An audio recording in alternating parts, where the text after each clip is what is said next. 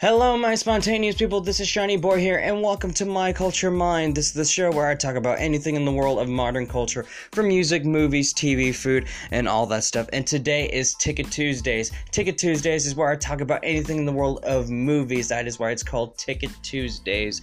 So, last week, I went with my family around Friday night regarding we were watching the new Jon Favreau's Lion King. Now, as you may have heard, if you looked at the Rotten Tomatoes score, it's around like 50-ish%. Let me check the Rotten Tomatoes score, because I know it had a big opening, of course, and people were just dying to watch this movie. And let's just see the critic ratings or the Lion King. Right now it's at 52%. IMDb is like 7.2 over 10, and Metacritic is around 55%.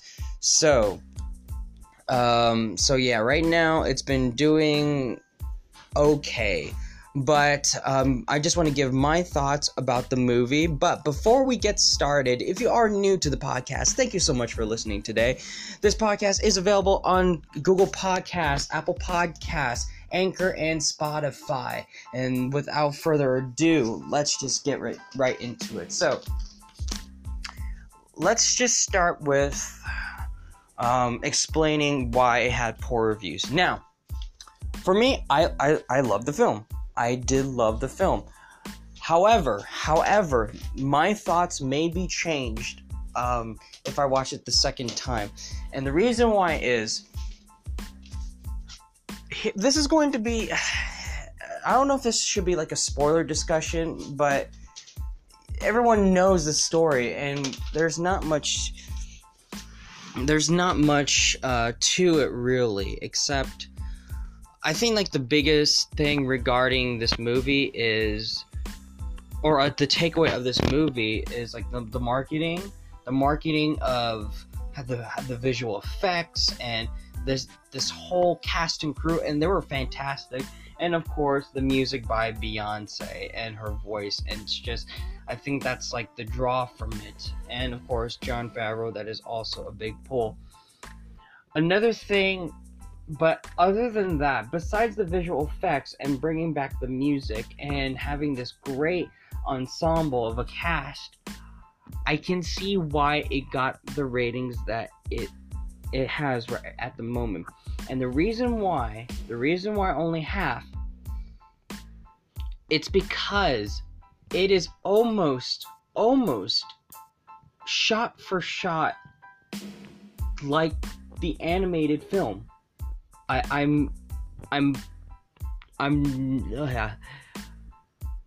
was astounded by, like, I was surprised that they did not do anything different, or like very, very different. Like, no, it's basically the same movie, and that could be a good thing. That really could be a good thing. I think there was a scene, and I think that's just from the Broadway show that came from the Broadway show, and it's basically when Nala kind of encounters Scar. I don't think that was in the original film, but I think other than that, there's not much difference except for Beyonce's spirit, like Beyonce's spirit song. But I don't see much of a change. Now, I didn't care. I enjoyed the film and it was funny. There was a bit of throwbacks to other... Okay, so I guess we can just call this a spoiler discussion. So, I think it was when Timon did Be Our Guest. I wasn't even sure if that was in the Lion King, the original Lion King. But there was a scene where Timon was like be our guest, and like he's trying to like distract the hyenas by using Pumbaa as bait, basically. And I can't remember at the top of my head if that was in the film, but other than that, it was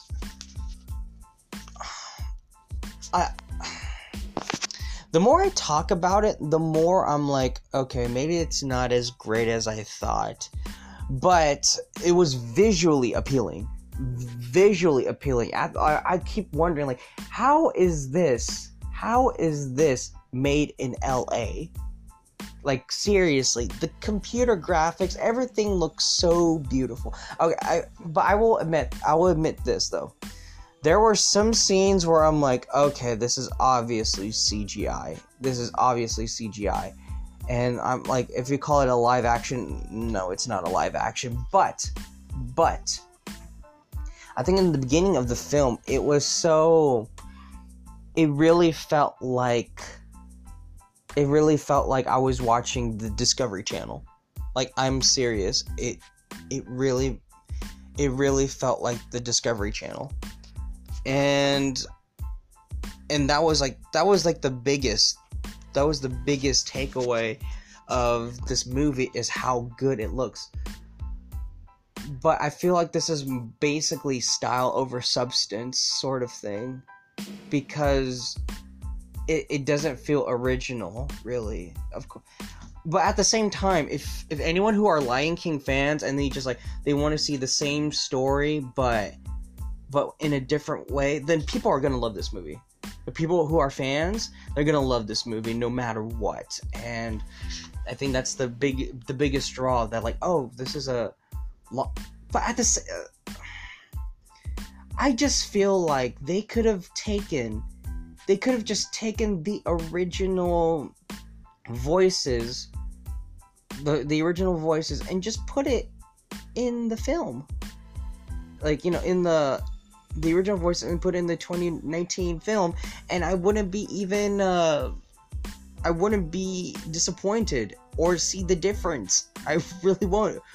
Like James Earl Jones is still Mufasa, and like baby Simba or whatnot, like toddler Simba, like he still sounds the same. He sounds like Jonathan Taylor Thomas, like during the time, like, you know, singing like "I Just Can't Wait to Be King." Yes, there's a subtle difference, but at the same time, it's sort of the same. I mean,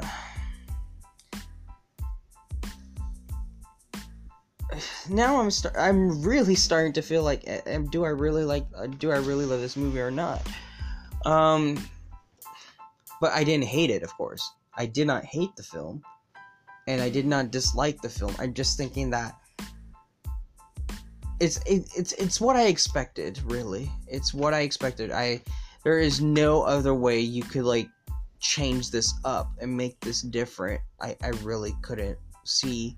After watching this film, I can't imagine how this would be played out differently, except it being visually, it's a visual masterpiece. It's a visual masterpiece, and I will applaud to the whole team who created this. I think that's an award, like, you know, to be given, not just about critics and whatnot, but like how visually appealing it was. And that's like the biggest takeaway. But other than that, it is a style over substance sort of thing. I'm sorry if I repeat things, but I just want to get back to my point.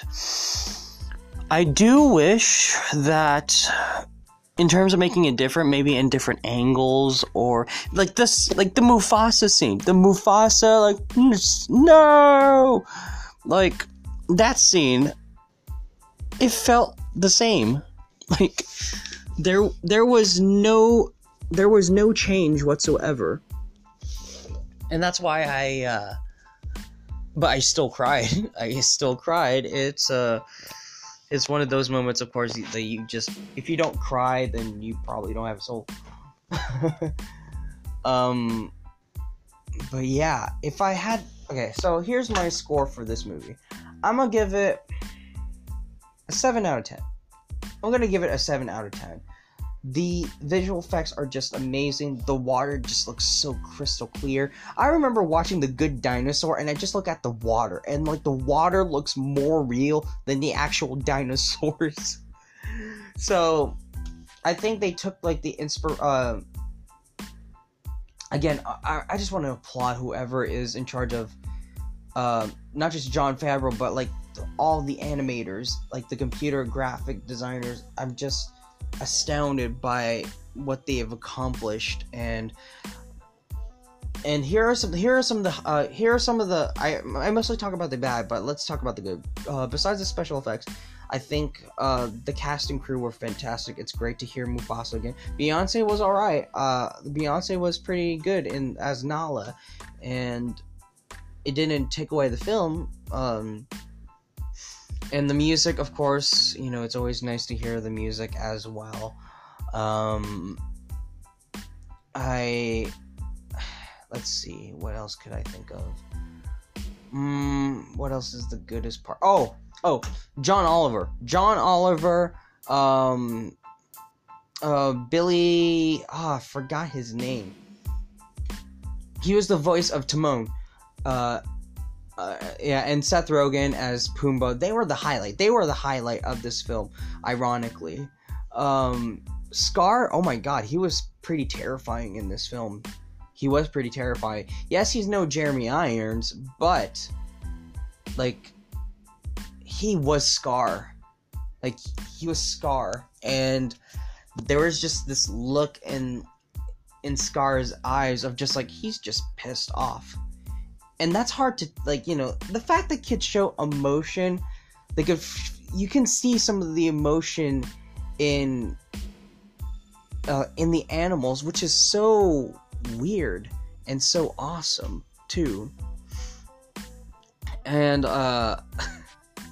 it's always nice to my favorite scene was about like when Pumbaa, like, he was talking about his story about when he's like the stinkiest hog around. I think it was like during his childhood. I love that flashback. It was so funny. Again, they were the highlight. They were like the comedic tone of this film was top notch. Yeah, and also, I forgot the fight scenes. Yes, the fight scenes of like fighting the hyenas, and it was just so awesome to see. And yeah, that's what I really loved about this film. But other than that, I'm like, if I had to choose over the Lion, like, you know, 2019 over the 1994, of course I'm gonna pick the